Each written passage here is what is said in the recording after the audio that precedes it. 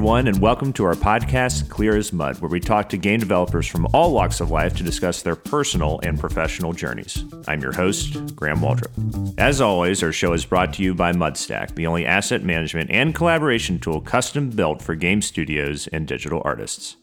For more information, head over to mudstack.com.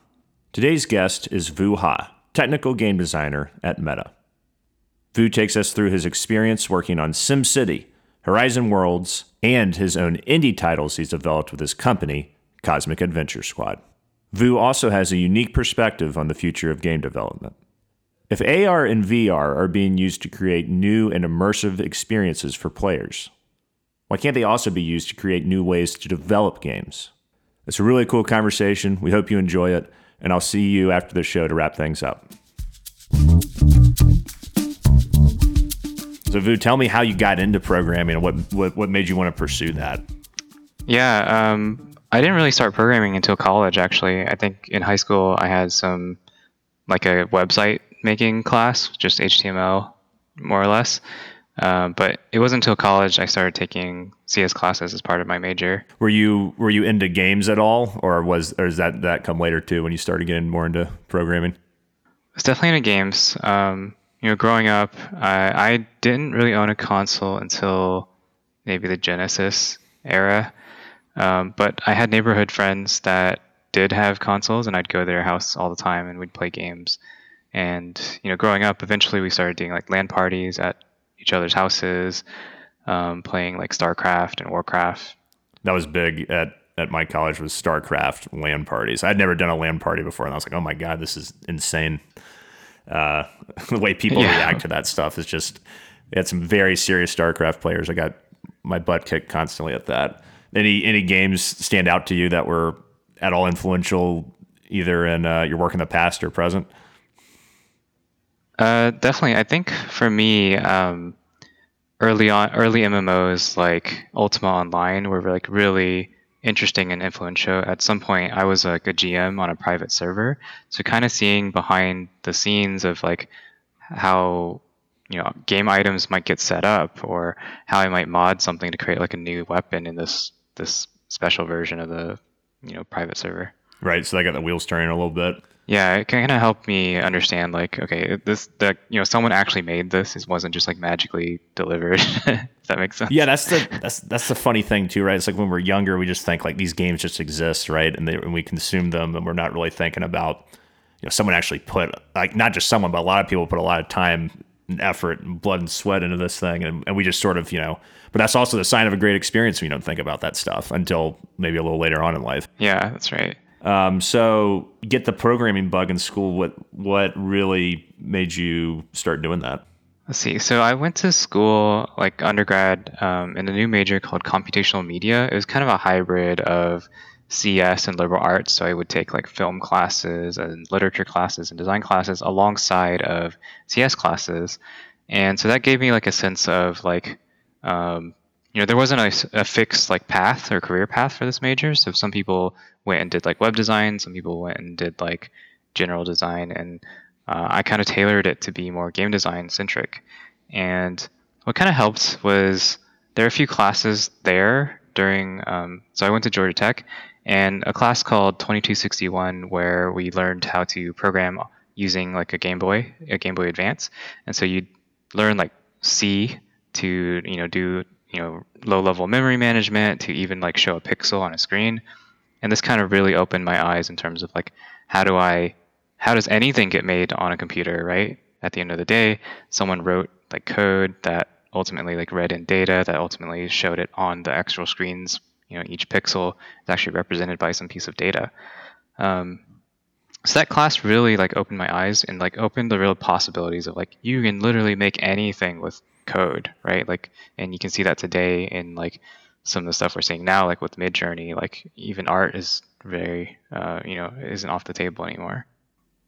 It's going to become very AI centric, I think, more and more as time progresses. Yeah, and so part of that class, the final project was like to make a full GBA game at the end of the day, and so that really like kind of cemented like anybody can make games, including me.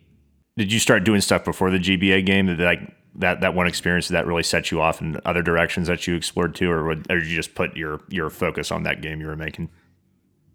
I think that gave me like the academic reason to do it, but I think at the time there's also Global Game Jam was like first being introduced in like 2009, I believe, something like that. Mm-hmm. And I decided to participate in that as well, and that really also opened my eyes in terms of like, you know, it doesn't actually take that long, or it doesn't have to take that long to make at least a prototype of a game that you'd be interested in playing. Yeah, we were talking about that a little before we started recording, just for people who are listening, and I was lamenting the fact that my teams in Global Game Jam never scoped properly. I was also probably to blame for that.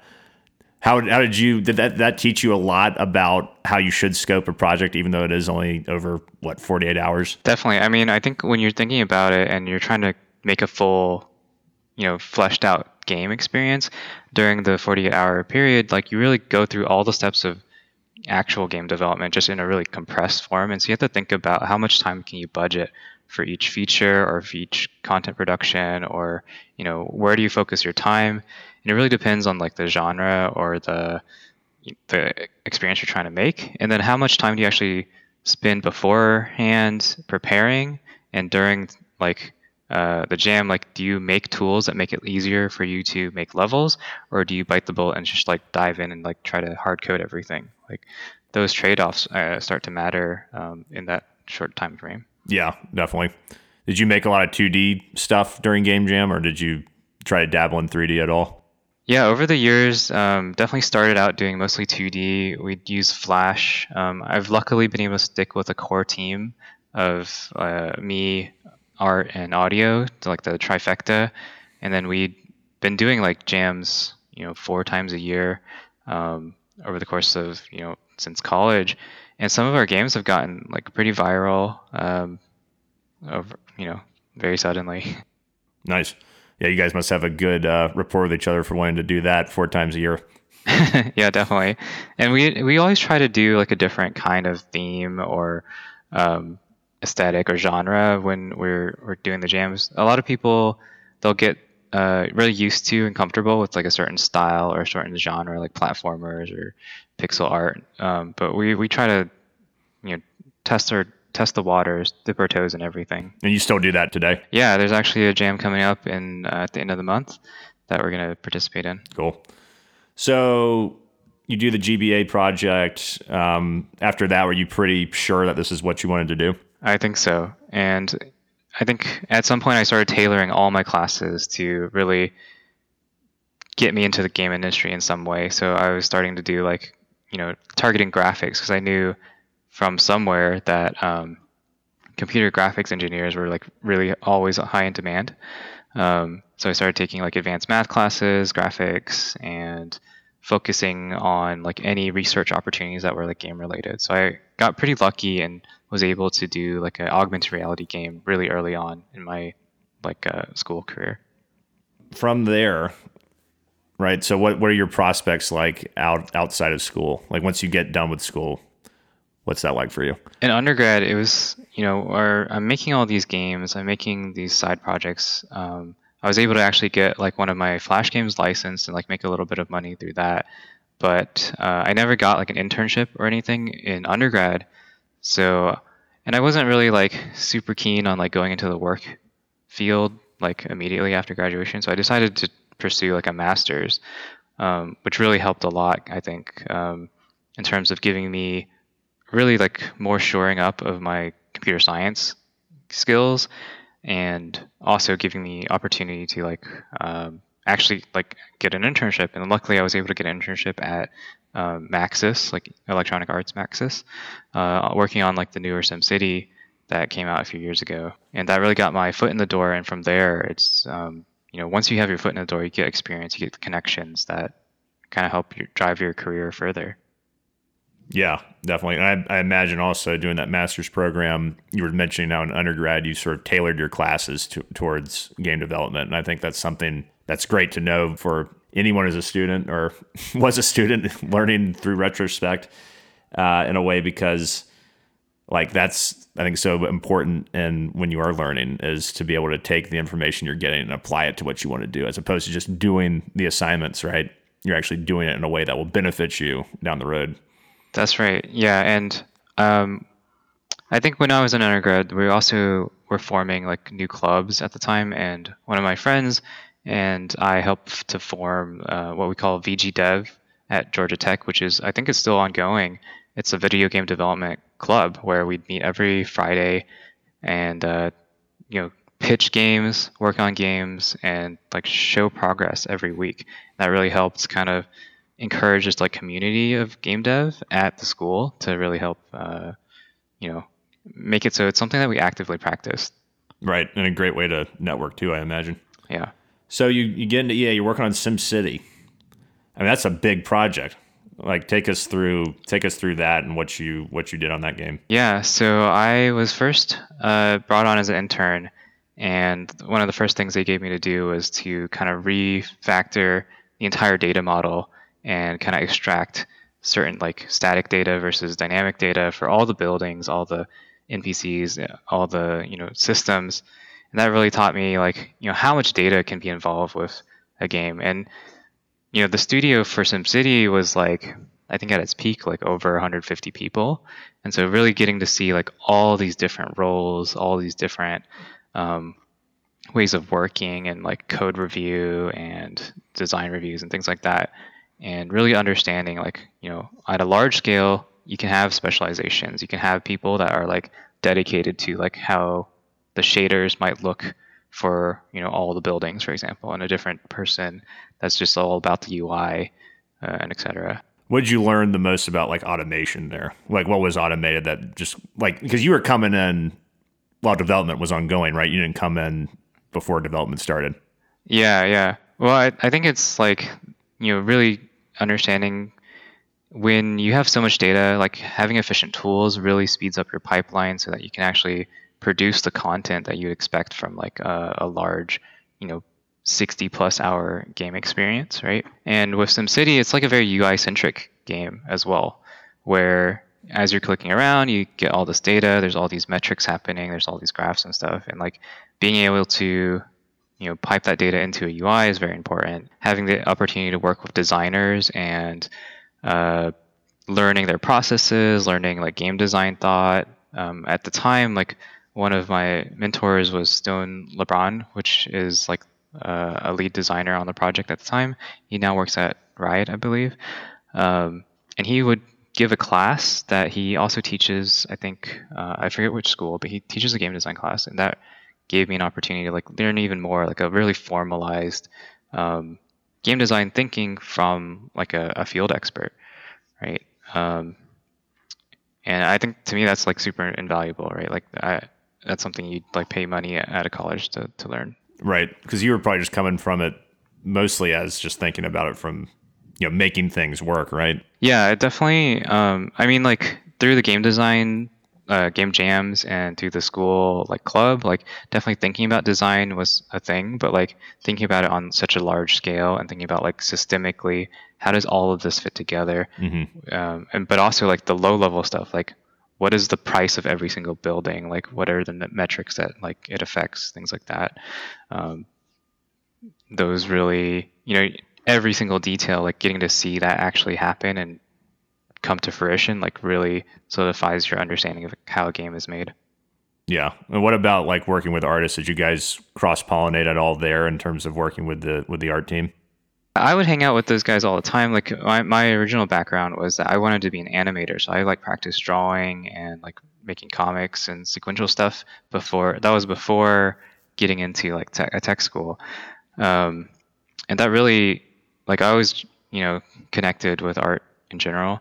And so understanding the process from like concept art to actual model to actually inside of the build was really interesting on, we have Unity and things today, but, a lot of studios still have their own custom engines and they have different pipelines for how a model, say an FBX, actually gets consumed into the engine. You didn't do anything to really modify the engine there at that time, right? You're focusing on like the UI stuff mostly and things like that, right? Yeah, so starting out as an intern, I was touching a lot of the data and like writing automation scripts to separate data. But then as I finished that work, the next assignment would be like creating new UIs for how buildings might render their relevant information. And there were different scenes, like views of the the world, I guess, or the city that told you different levels of data that I would have a hand in touching and like visualizing. So like things like if you're like far away from a building, like the draw calls and stuff like that, right?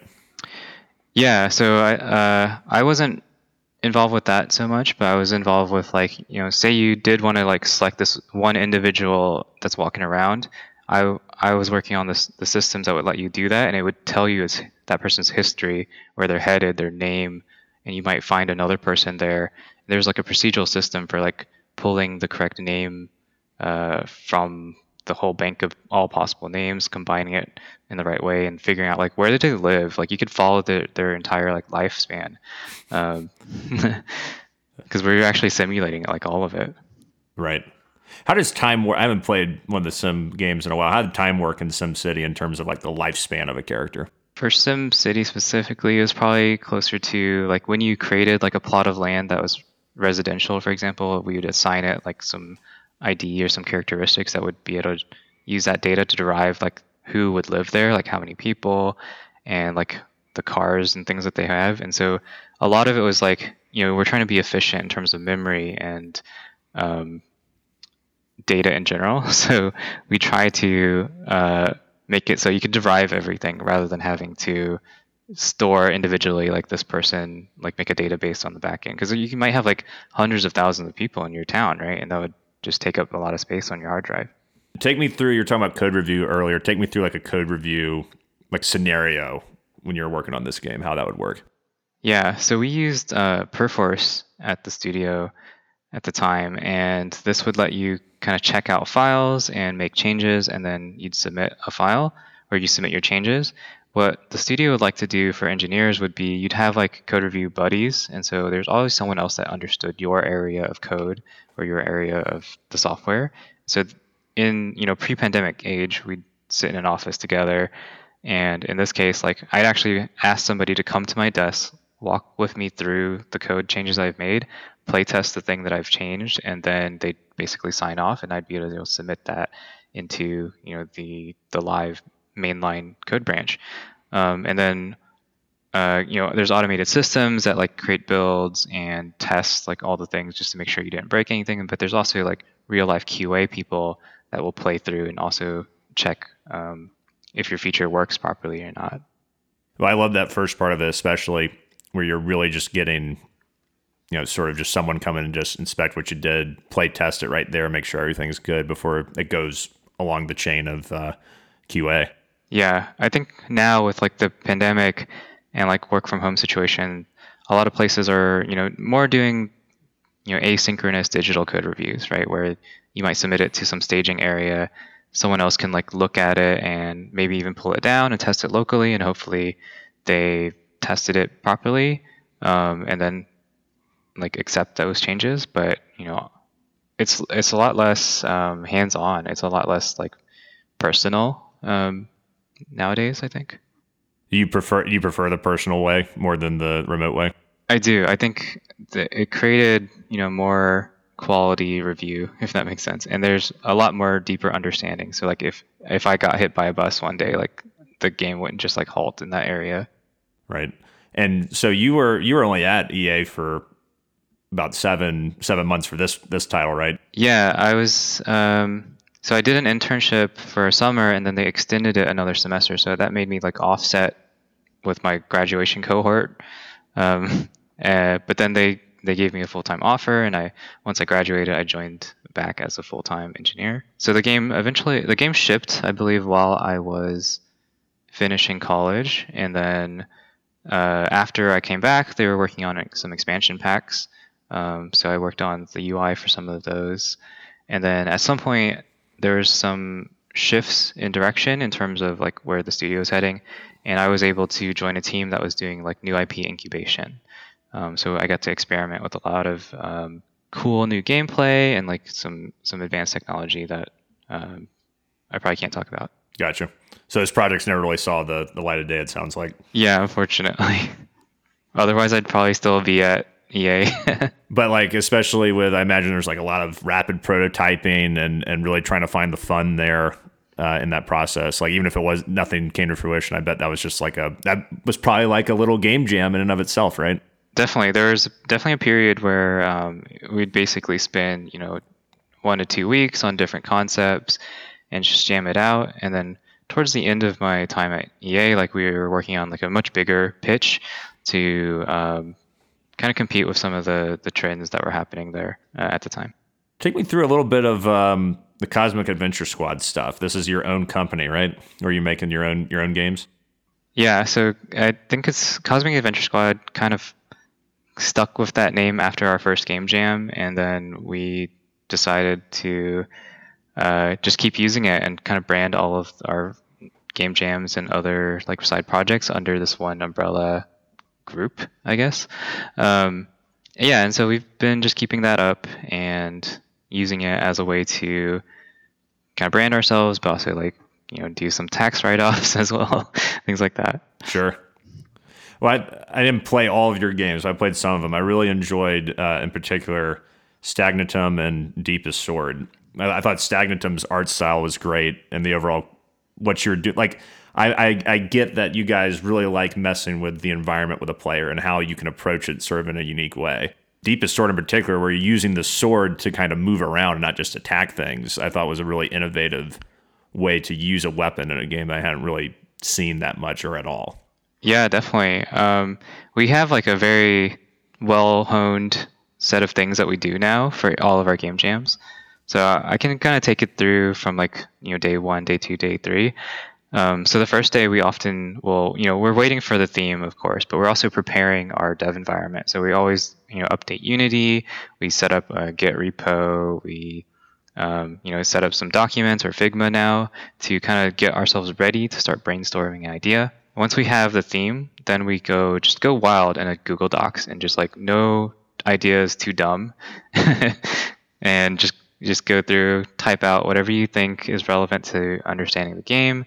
The things to focus on there are like, what is actually the game loop? Like, I think a lot of people get too hung up on the theming or the like setting of the game and the story of the game, but they don't think too much about like, okay, what's the player doing on a minute to minute basis? What's driving them to get to point A and B, and what happens when they get to point B.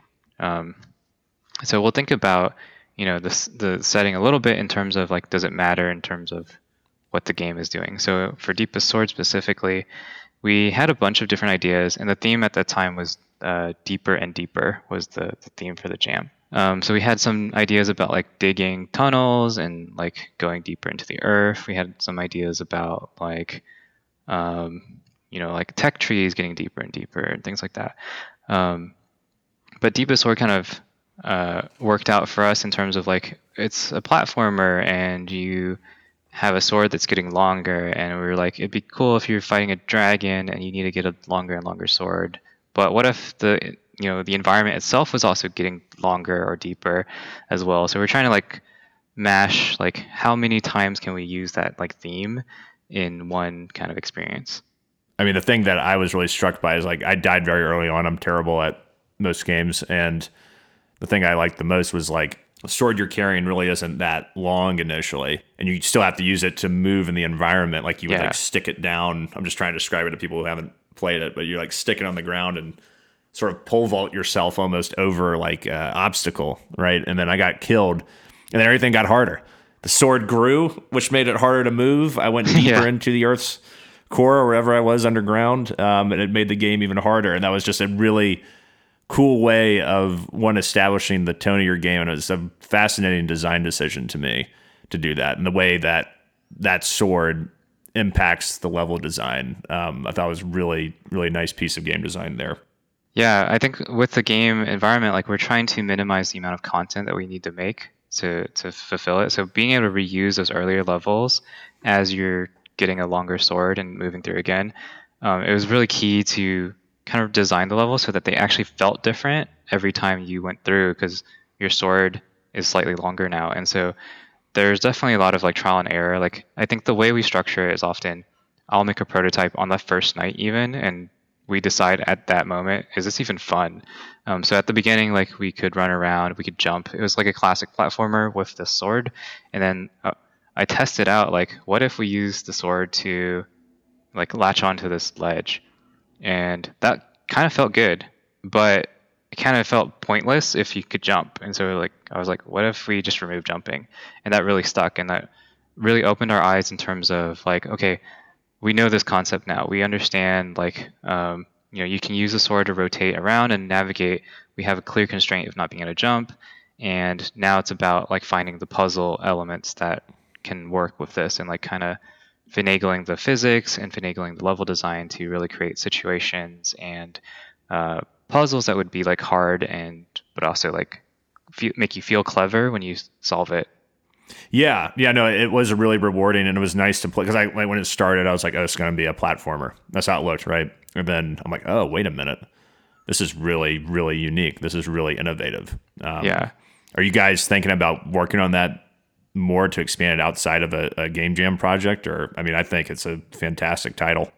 Yeah, so we have it published on Steam, and we're planning to release it on mobile fairly soon.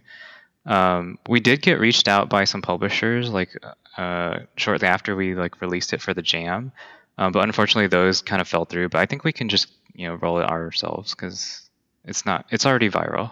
So good. That should be. I mean, it's a really, really cool idea, and you guys executed it very well. I gotta finish it. I still haven't finished it, but I really like immediately within 2 minutes I was like, this is unique. This is something I haven't really seen before. This is cool, and it handles really well, and you feel like you feel the weight, right? You feel the weight of the sword. You feel the weight of the sword. It has a great weight to it, and it changes depending on its size. And you want to figure it out. You want to figure out how to do it. It'd be one thing if I was like, oh, this is a typical platform. I just got to make sure I'm timing my jumps, and then just removing jumps just makes me want to just keep getting back on that horse. And the levels are very well laid out. Really dig it. Yeah, thank you. Take me through sort of after EA, you start getting more into like VR stuff, right? And really hammering that out and AR. Like, take me through like, let's start with AR. Everybody knows VR at this point. I still feel like some folks kind of confuse the terms or don't exactly know what AR is. But I imagine developing for that is just absolutely wild in terms of being able to like, quote unquote, see things in the real world, but you're not really seeing them. So please take me through programming for something like that. Totally. So let's go back a little bit to college. For college, I worked under a professor, Blair McIntyre, who was kind of like a pioneer of AR and VR technology and stuff. And so I was able to work with him to make like some AR experiences.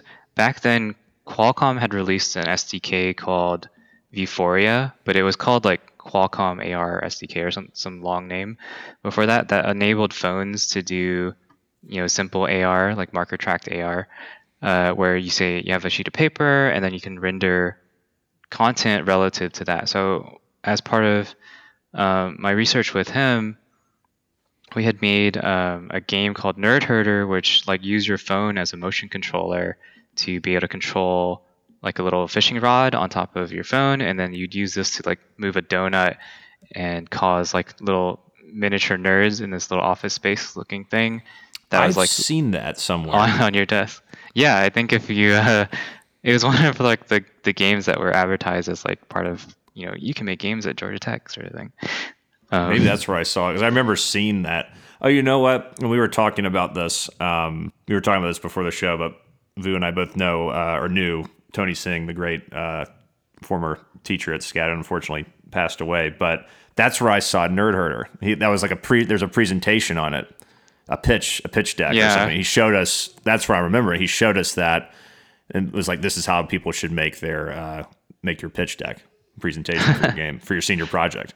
So that's where I heard that. So that's cool. You worked on that. Yeah, and so I had this history of working in AR before working in games, and so after kind of getting fed up with the EA process and not having our games greenlit from the incubation process, I decided to leave EA. And I joined a company called Phenomena, which at the time they were founded by people that used to work at that game company and Keita Takahashi of Katamari Damacy fame. Oh, nice. So I was able to. I love that game company. I'm automatically jealous. And so I got to work with these people, and at the time, the studio was only like maybe 14 people at its peak while I was there, and we had a contract with Google to create something using Google Tango, which is a precursor to all this like ARKit, AR Core sort of feature set that phones have today. But we made a game called World, which Keita Takahashi creatively directed, where you got to have like a little companion creature that had a little quest. And as you're using your phone, you can look around and it's meshing your environment. It's understanding your like the walls and the floors and ceilings of your world, and it's revealing new content as you're going about. So and we're using like the touch interface to be able to like interface with the things in the world, and it's really hard to explain. As you know, imagine explaining Katamari Damacy, it's like pretty weird, right? So there's like two modes. There's like a kind of campaign story mode where you're collecting all these items and helping this little character kind of get back to his dimension, more or less. And then there's a creative mode that lets you kind of just use all these props and things and decorate your house. And there's things that are like flowers that can bloom if you like rain water on them. There's like springy suns and stuff like that. There's all these like systemic things that make your environment like kind of come to life. And we also made a mode for that was like kind of a shooter where like a toilet comes out of space and shoots poops at you, and you can it's very strange. Yeah.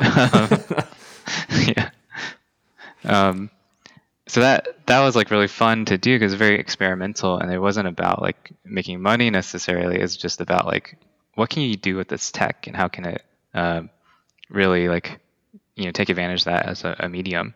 Right. I actually have a GDC talk about like the postmortem for that game. Oh, cool. Yeah, it's I remember I was looking at it before we talked, and it's the art style is crazy. Yeah. Like it's got that Katamari, kind of feel to it. Very, very out there.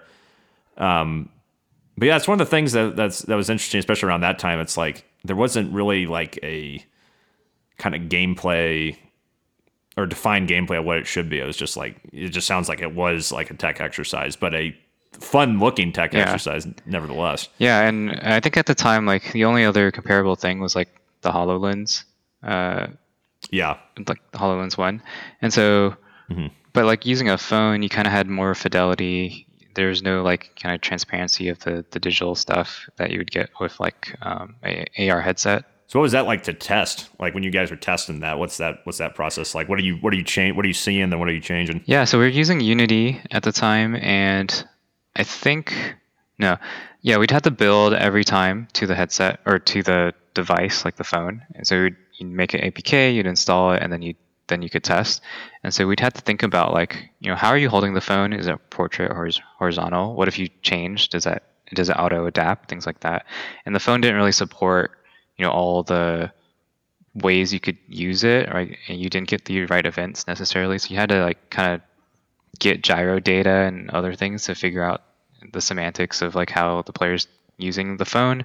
But then you also have to reason about the environment itself. Like every person's environment is completely different, right? Like I have a coffee table here, you have a coffee table there, you have a kitchen island, maybe I don't. And so you have to kind of generate all of the content in situ in a way that still is conducive to the gameplay, right? Because but you don't know necessarily like, do they even have enough space? Like, and so you have to kind of reason about the environment in some intelligent way, or you give agency to the player to kind of decide where things go and kind of make your systems kind of agnostic about where things might be. Well, one of the things that would concern me just looking at it if I were to work on this would be like just how the colors are interacting with like, someone's house, right?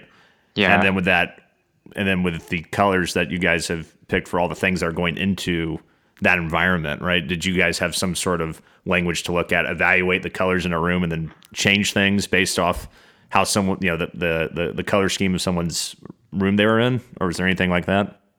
Yeah, there's nothing like that per se, but we did kind of pick very high contrast colors for all the elements that like we control. And so most people's houses are not, so colorful and so high contrast that the things that we have for the game would kind of blend in too much. But there's definitely cases, since it's meshing your environment, and this can create like obscure, like some of the characters could go behind your table and you'd lose them. We'd had to really think about like, how do you get those characters back, or how do you like get notified where they are? So like creating new shaders and things like that to help like show a silhouette, for example, behind a table for that character really helped make navigating the game better and make understanding like what's happening easier.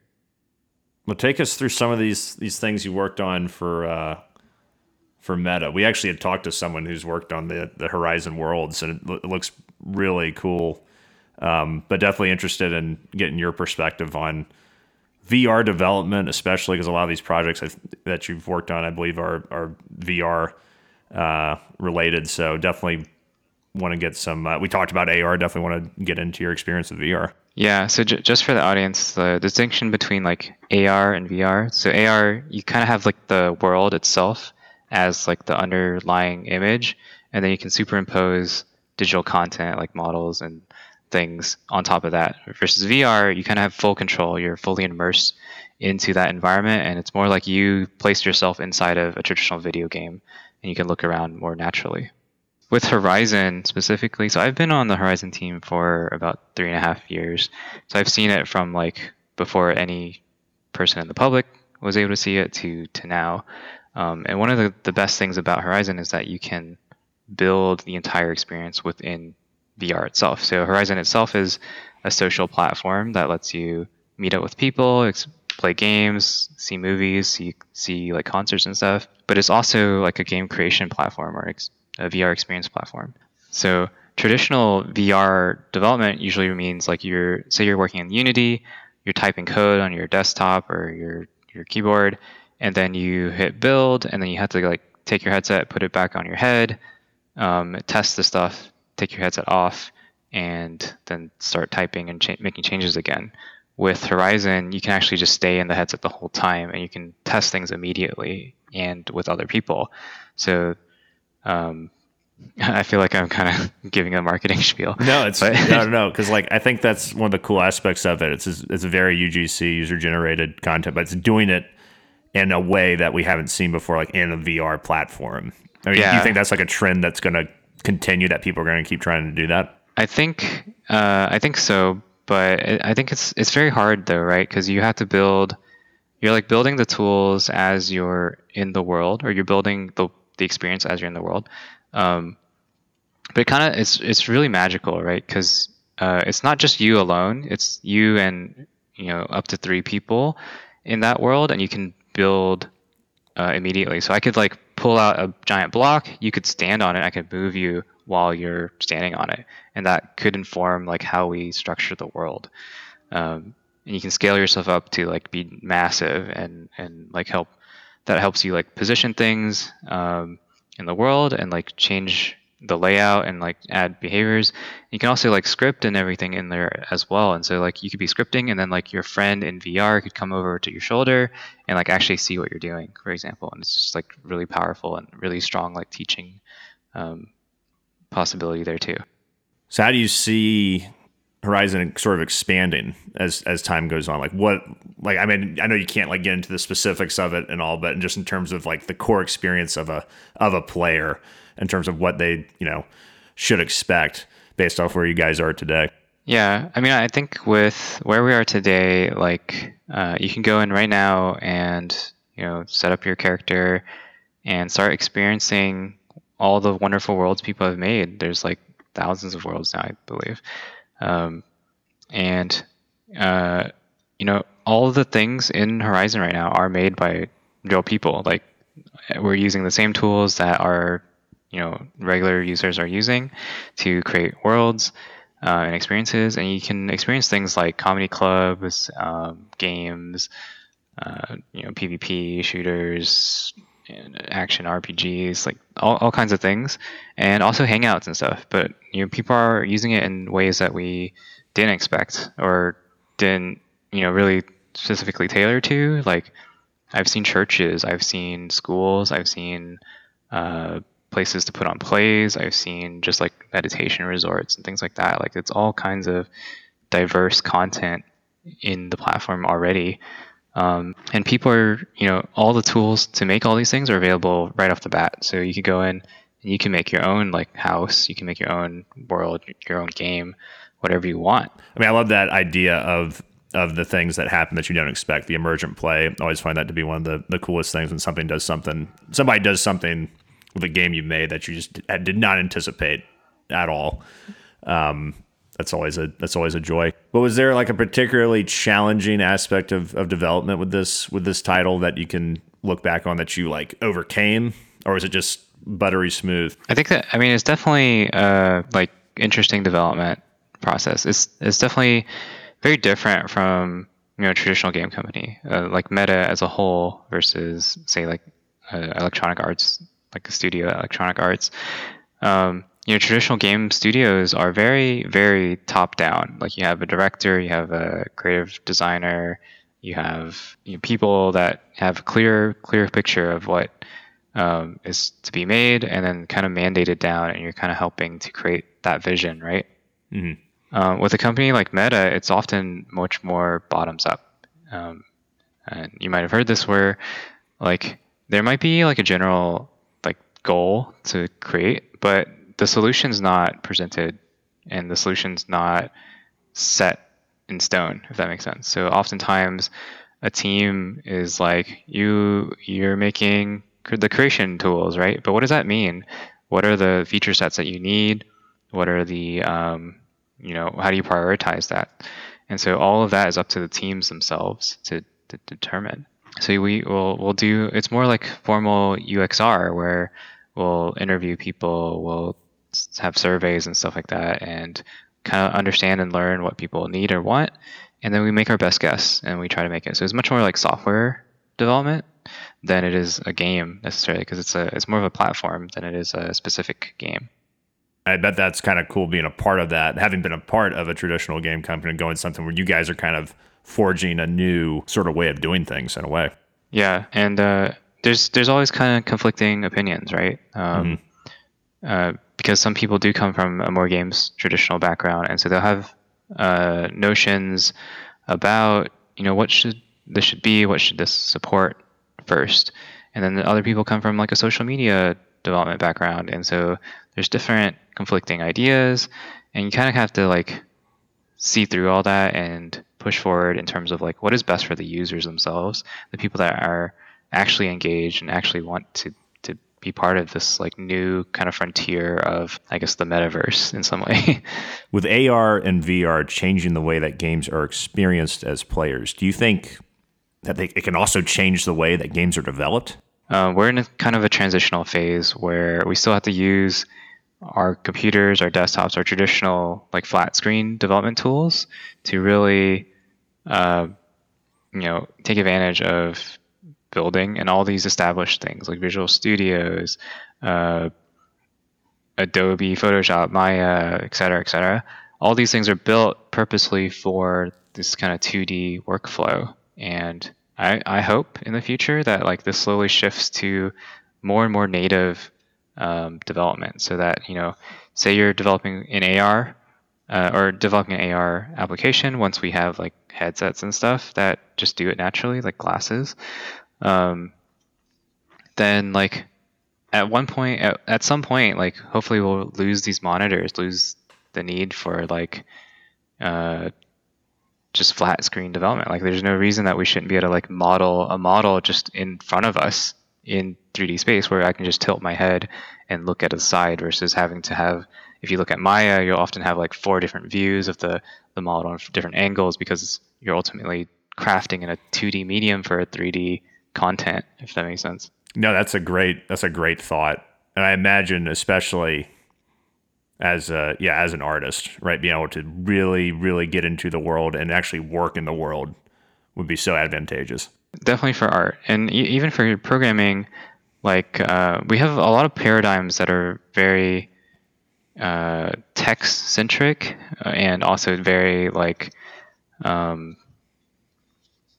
flat tools centric, if that makes sense, and like folder structures that are very 2D centric. But like imagine a folder structure that was 3D, like had depth. Like what does that do? What does that change? How much extra space do we have now? How many extra layers of data could we encapsulate by just like looking down the depth of our vision, right? Versus having to pan the scroll bar, right? Things like that. Yeah. No, I love where your head's at with that. And these views are my own. Oh yeah, no doubt.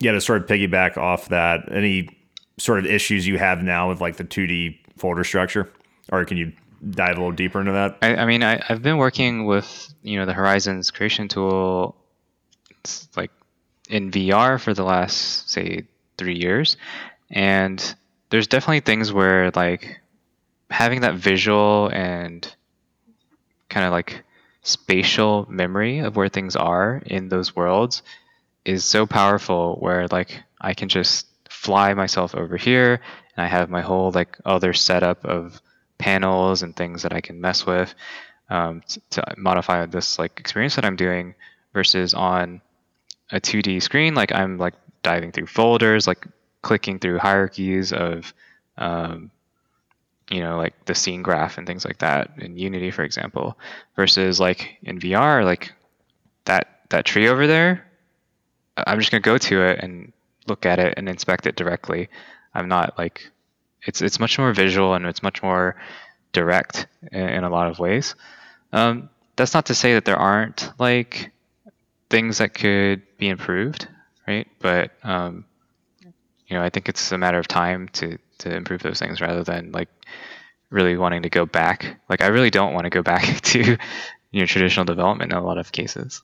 Yeah. No, it's definitely like mind opening for sure. And then it would be cool if like for 3D you could just if you're in the game, right, and you could just like hit a button that would show you your folder structure or something within that world. Like, would you have an idea about like what that would look like, or am I off track with that? I mean, I think the kind of information hierarchy of like panels and like folders and websites and text and things like that, like those aren't going anywhere because those are pretty efficient. Right, they're universal too. Yeah, but we can think about like unlocking the limitations that we currently have. Like I only have this laptop monitor in front of me, but like there's no reason I couldn't have like 600 of these in VR, right? Or like just one super long panel that encapsulates the entire like length of this recording, for example. Sure. It would create some sort of visual element that could coincide with the audio or something. Yeah. That'd be cool. And so there's these like physical limitations that we have because we're so used to working in like, a 15-inch monitor or whatever, that we need to kind of break away from to like really embrace like the next generation of technology, I think. Yeah, because that's such a great point I'd never really thought of. Like there has been so much innovation in terms of what we experience, and how we make it. But I think taking it really to that next level is exactly what you're talking about. That would just benefit anyone who wants to make a game. Yeah, and we've spent, I don't know, the entirety of computing like with that paradigm. So it's going to take a while to get to where the existence of a monitor is not really important anymore. So I guess people at HP should be afraid, and anyone else who's making monitors, Samsung, Dell, et cetera. I'm sure they'll get into the game eventually. Oh yeah, then they'll realize that when everything's antiquated, it's like, oh man, we got to do our own version of this. Any sort of prospective programming advice for people who are getting into it, or maybe studying it, or maybe they're fresh out of school? Any sort of resources or exercises you think that could benefit somebody who really wants to follow in your footsteps, so to speak? Definitely. I think one of the best websites that I've found to kind of teach programming for games or concepts of that is, I believe, called gameprogrammingpatterns.com. They have free books, or I guess it is a free book that you can view online, and it teaches you things like very common programming patterns, but also like why you might use them. For example, like singleton pattern or flyleaf pattern or command structure, things like that just make your game development and the way you structure your code and everything like much more succinct and scalable, so that if you're adding one more enemy, it's not like you have to redefine everything. You can actually pull data and stuff from existing enemies, for example. Anything else you want to plug? You want to plug Cosmic Adventure Squad or anything else that you're working on outside of Meta? Definitely, sure. Yeah, visit cosmicadventuresquad.com. This is where I have all of the Game Jam games I've worked on, or the latest ones that should all still work. Rest in peace, Flash. And feel free to play. All the games there are available for free, ad-free, and thanks for trying them out. Yeah, definitely. No one has any excuse. Especially played. I'm sure they're all great, but especially play Deepest Sword, man. That is some great innovation right there, and just pure design. Such a simple idea, but it works wonders. Well, cool, Vu. Thanks for stopping by and talking with us. This was great, and best of luck on Cosmic Adventure Squad and your work at Meta, and thanks again. This is fantastic. Thank you so much for having me. All right, that's going to wrap up our show. We want to thank Vu again for being our guest this week. To find out more about Mudstack, head over to mudstack.com, where you can follow us on Twitter, LinkedIn, and join our Discord. And of course, we want to thank you for listening.